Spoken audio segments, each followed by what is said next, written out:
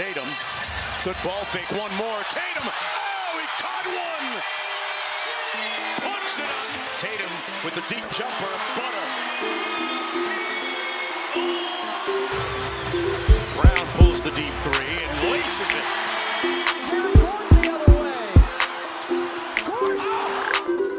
Welcome back to the All Things Basketball podcast. I'm your host, Vic Lopez, as always, and those were the sounds of what happened on Christmas Day. Obviously, Celtics-Bucks matchup. That's what I'm going to be talking about, as well as a quick thought on the Warriors-Grizzlies game. Some interesting random news I heard regarding James Harden over the weekend. I'm sure you guys have heard it as well, but I'm going to dive a little bit into that. A random fact about the NBA on Christmas Day is also something I'm going to be talking about briefly. And one last thing to mention. I announced it on Instagram over the weekend, but I'll announce it again here on the pod. My Zion Williamson video has officially hit 7,000 views in 7 days. So thank you all so much for those who supported every branch of the show, whether it's on YouTube or just this podcast. I've been working on another video for a player appreciation one, this time for Giannis Antetokounmpo, and it's out now. Check out the link below in the show notes to watch it. I'll be doing my best to try to get a short video out on the YouTube channel every week as consistently as I can, just for fun, random content for you guys to enjoy. And remember that I'm a one-man show, so I don't pay anyone to do any of my work. I do all the writing for the videos. I do the video searching, the video editing, the research for the videos, the social media posts, this podcast, obviously, everything you can think of, right? But I want to start with the Bucks-Celtics game. And in my opinion, and many other people I've talked to also, the most anticipated matchup on this Christmas schedule, right? Two teams that seem to be the best in the league, depending on who you ask. And a game that started out as a super competitive game with the teams trading threes, trading buckets, both teams showing great ball movement and high level of basketball until it got out of hand and unfortunately became a blowout. And that was a bummer for me because this was a matchup that I've been talking about for a couple of days on and off the pod, really looking hyped. Really being hyped to watch this matchup on Sunday. And obviously no Chris Middleton for Milwaukee. And he hasn't been great so far in the games he came back for, but it takes time coming back from a long time without playing. But this team desperately needs Middleton. And it's because the very weakness I've highlighted about these Bucks, it seems to get exposed every time I watch them play the Celtics. And that's half-court offense. The Celtics have two guys in Jaylen Brown and Jason Tatum, who in any situation can create shots for themselves, whether it's isolation or half-court offense or any slow possessions. And the Bucks move the ball a ton, and they get great looks too, right? Like good open shots and just good looks in general. But the Celtics defend so well that a lot of the time, they force the Bucks to try to create offense with just a few seconds left on the shot clock, and it quickly looks like panic mode, and it looks like a disaster. Now, Giannis can always opt to attack the basket, which is a good option, but it's not a sustainable strategy to go to every single possession, especially when the Bucks aren't shooting well around him, because the Celtics can just wall off more successfully and foul him here and there to play to his struggling free throw percentage, right? It's been up and down, right? And yeah, I know that he's been, on and off at the free throw line. He's been really good, and then other times he goes really cold. But this brings me back to my point. The Bucks need Middleton badly, and this is a guy that holds his own defensively. He can shoot reliably from three, and he can create offense for himself when the game gets to the half-court situations. And watching the Bucks without Middleton, I wrote something down to bring up on this pod. I was kind of taking note of it on my phone while I was watching this Bucks-Celtics game. And I have a take about Pat Connaughton. Now, whenever I've watched Bucks games, I've noticed that Pat Connaughton this season, right, hasn't been hitting a lot of threes. Like, I'll notice he'll hit them when the Bucks are winning by a landslide, or when the Bucks are up, right, with a slightly comfortable lead, like when they're up a couple of points. But when the Bucks have really needed his shot making, it hasn't been there on his three-point opportunities. So I was curious about Pat's three-point percentage this season, since I was thinking about that while I was watching the game. So I went on Basketball Reference, which is my favorite website to look up any stats. 30% from three, Pat Connaughton this year. And league average is 35%. So he's shooting below league average from three. And the Bucks need Pat to be at least a league average three-point shooter. Because when the shooting is lacking, it's a struggle for the Bucks to win games. And Pat gets a lot of opportunity to really be himself and play his game on this team. So when it's a core part of the rotation in Pat Connaughton, right, not giving you what his job really is on this team, I think you have to explore what Marjon Beauchamp or someone else can get you with more playing time. I'm not saying that because I love G League Ignite players, and I liked Marjon before the draft, but I like that Marjon can play better defense than Pat Connaughton and obviously Grayson Allen, you know. And I went and looked at Marjon's three-point percentage and on Basketball Reference, and lo and behold, I see it at 35%. Now, he takes 3 a game, right? While Pat Connaughton takes 2 more than him at about 5 a game, right? So not that many more threes that he's taking.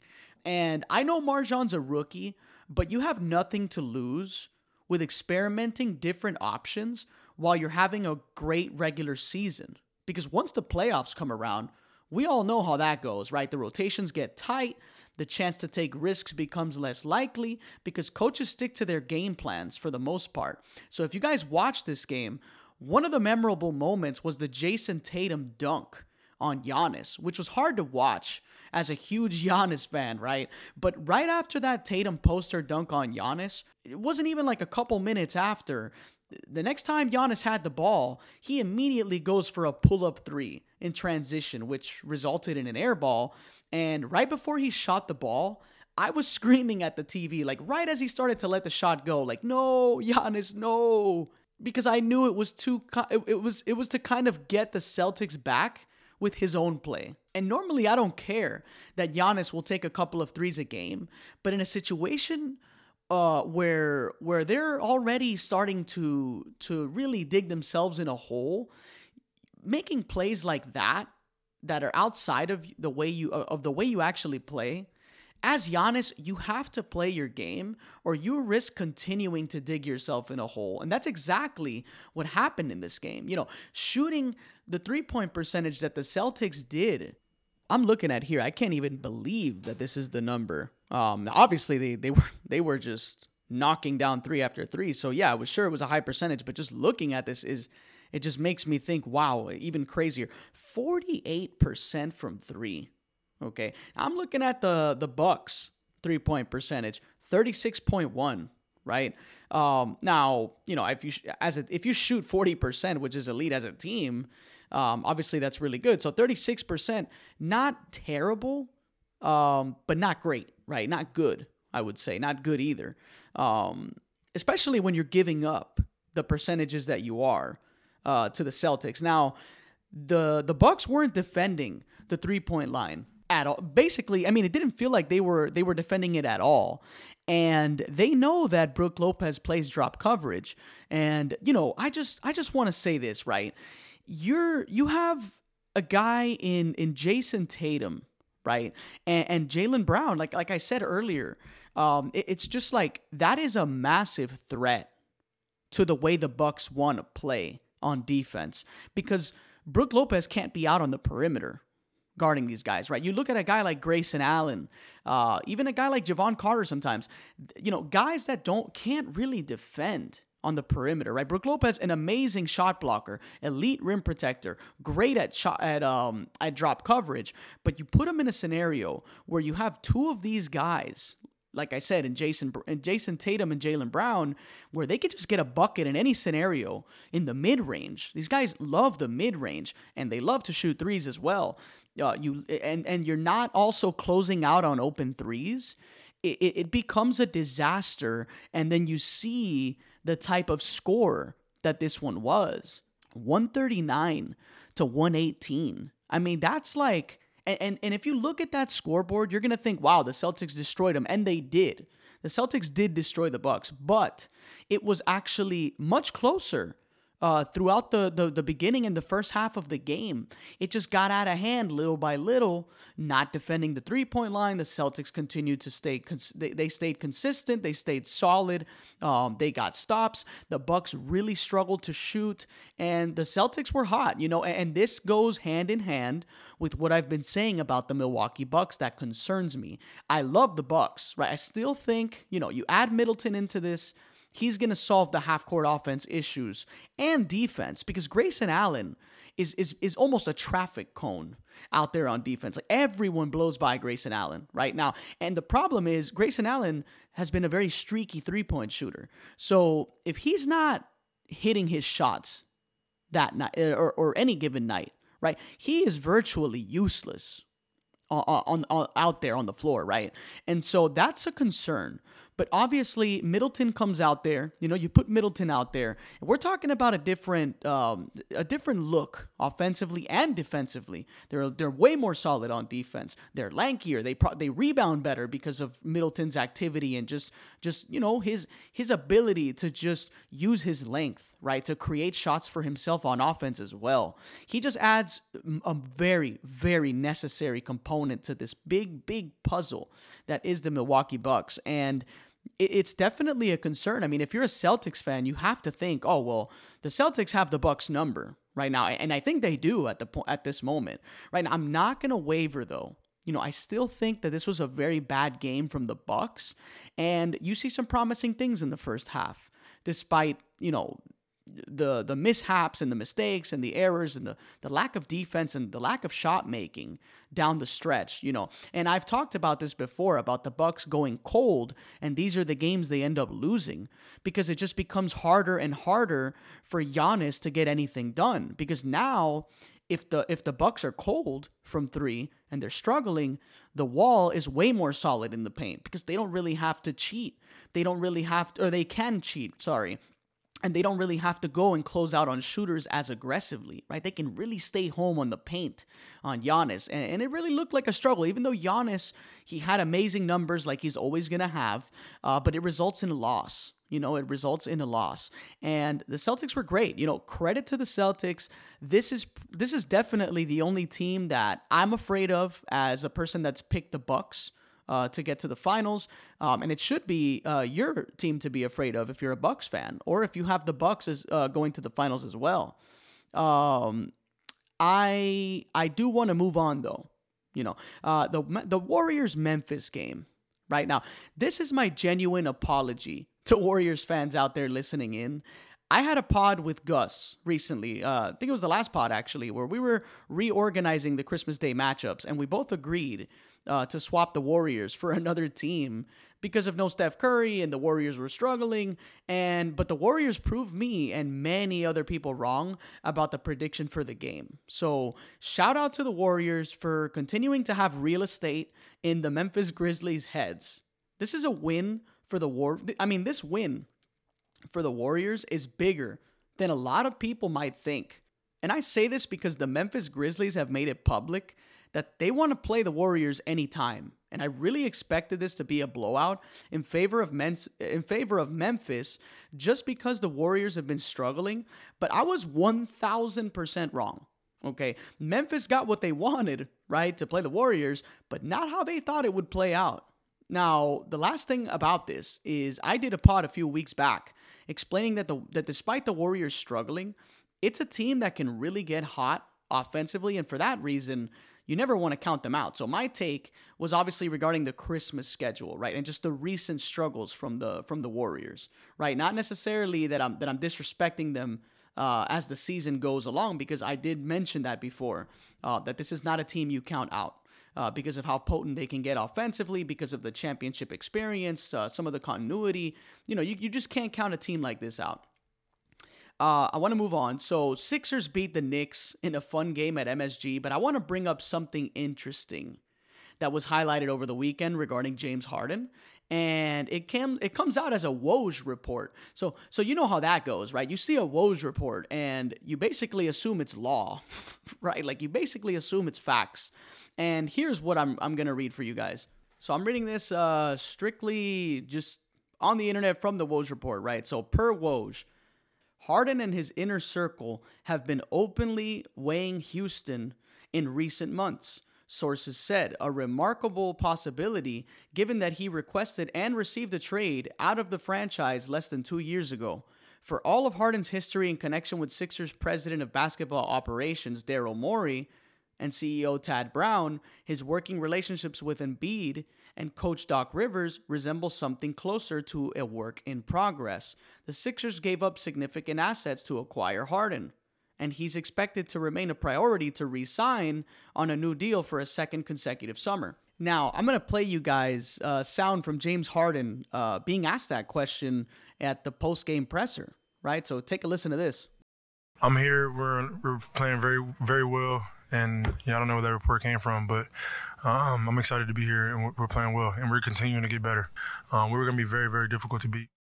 So after you hear that, right, my question is, why would Houston sign Harden and potentially limit themselves cap-wise by paying him? On top of that, the bigger question, right, even if the Rockets did decide to pay Harden, right, it's not totally out of the question that they would do something like that, but the bigger question, and just the part that makes even less sense to me, is why would Harden go to the Rockets if he's supposedly all in on pursuing the one thing that he has mentioned that he feels like he's missing, which is a championship, right? The Rockets with Harden would probably be a fun watch in terms of, more offense, shot creation, playmaking, but putting Harden on this team, on this Rockets team, it's going to take away from the youth movement, the growth and development amongst the Jalen Greens, the Kevin Porter Jr.'s, Alperen Şengün, Jabari Smith, and on, right?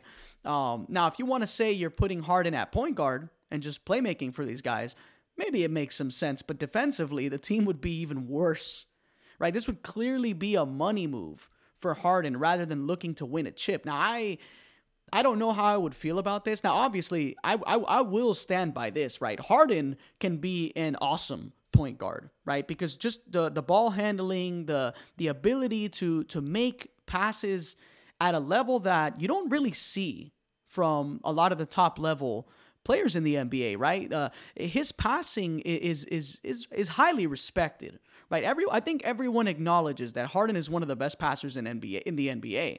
But that's just an interesting thing that I found necessary to kind of bring up to you guys just for extra information. And then along with that extra information, I want to mention this too. So it's an interesting NBA Christmas Day stat that I heard during the games, right? So with the Memphis Grizzlies officially having their Christmas game, there's only one team left in the NBA that's never played on Christmas. And that team is the Charlotte Hornets. And it doesn't look like this team is going to get a Christmas game for a while. So I wonder, how long will it take before that happens, right? Like, they certainly have LaMelo Ball, which gives the fans a lot of exciting highlights and cool plays and just extra excitement, right? But for a small market team like Charlotte, the only way you're getting on the Christmas Day schedule is by being one of the great teams in the league. I mean, that's like the only way, because there's household teams that get Christmas games no matter what, like the Knicks, the Lakers, right? I talked about that on the last pod with Gus. But, a lot of the rest of the league pretty much has to earn the Christmas Day game. And that's what's going to have to happen for the Hornets. So if anyone wants to ask me on the side, what do the Hornets need to do to get a Christmas Day game? Well, they need to be a contender, and a true contender, along with, this is the hardest part about getting your Christmas Day game. Not only do you have to be a contender, because obviously the Heat proved that they were a contender. I mean, they almost got to the finals last year, and they didn't get scheduled for a Christmas game. So not only do you have to be considered a contender, you also have to be exciting, right? I guess that's also a factor on being on a Christmas Day game. And lastly, I want to just play a moment from Christmas Day that will likely be at the very top of the list of NBA highlights at the end of the year. So listen to this. Here comes Aaron Gordon the other way. Gordon! Oh my goodness! Oh! That was the sound of Landry Shamet's soul leaving his body as he enters the conversation of best posters of the season, right? Aaron Gordon just flew up in the air and yammed it on Shamet. Now the Tatum over Giannis dunk was probably a more meaningful one in terms of best player dunking on the other team's best player. Obviously, that's an awesome dunk as well. But this Aaron Gordon dunk was way more exciting to watch because of just how high in the air he got and how powerful the collision was, right? It was just a crazy dunk. I mean, if you haven't watched it, I'll link it to you guys on the show notes. For anyone that is too lazy to YouTube and they just want to click the link, I'll drop the link for you guys. So it's down in the show notes, and I hope you guys enjoy that clip. It was a crazy, crazy dunk over Landry Shamet. But yeah, that's going to do it for this episode. Obviously, like I said before, I'm going to be trying to make more videos for the YouTube channel. I'm going to be continuing to obviously do the weekly show. I mean, the pod comes first no matter what. For anyone worried about, my divided attention as far as this podcast and the YouTube channel goes, this podcast comes first. So I will always be dropping pods as often as I can. So like I said, that's going to do it for this episode. This is the All Things Basketball Podcast. I'm your host, Vic Lopez, as always, and I'll catch you guys on the next one.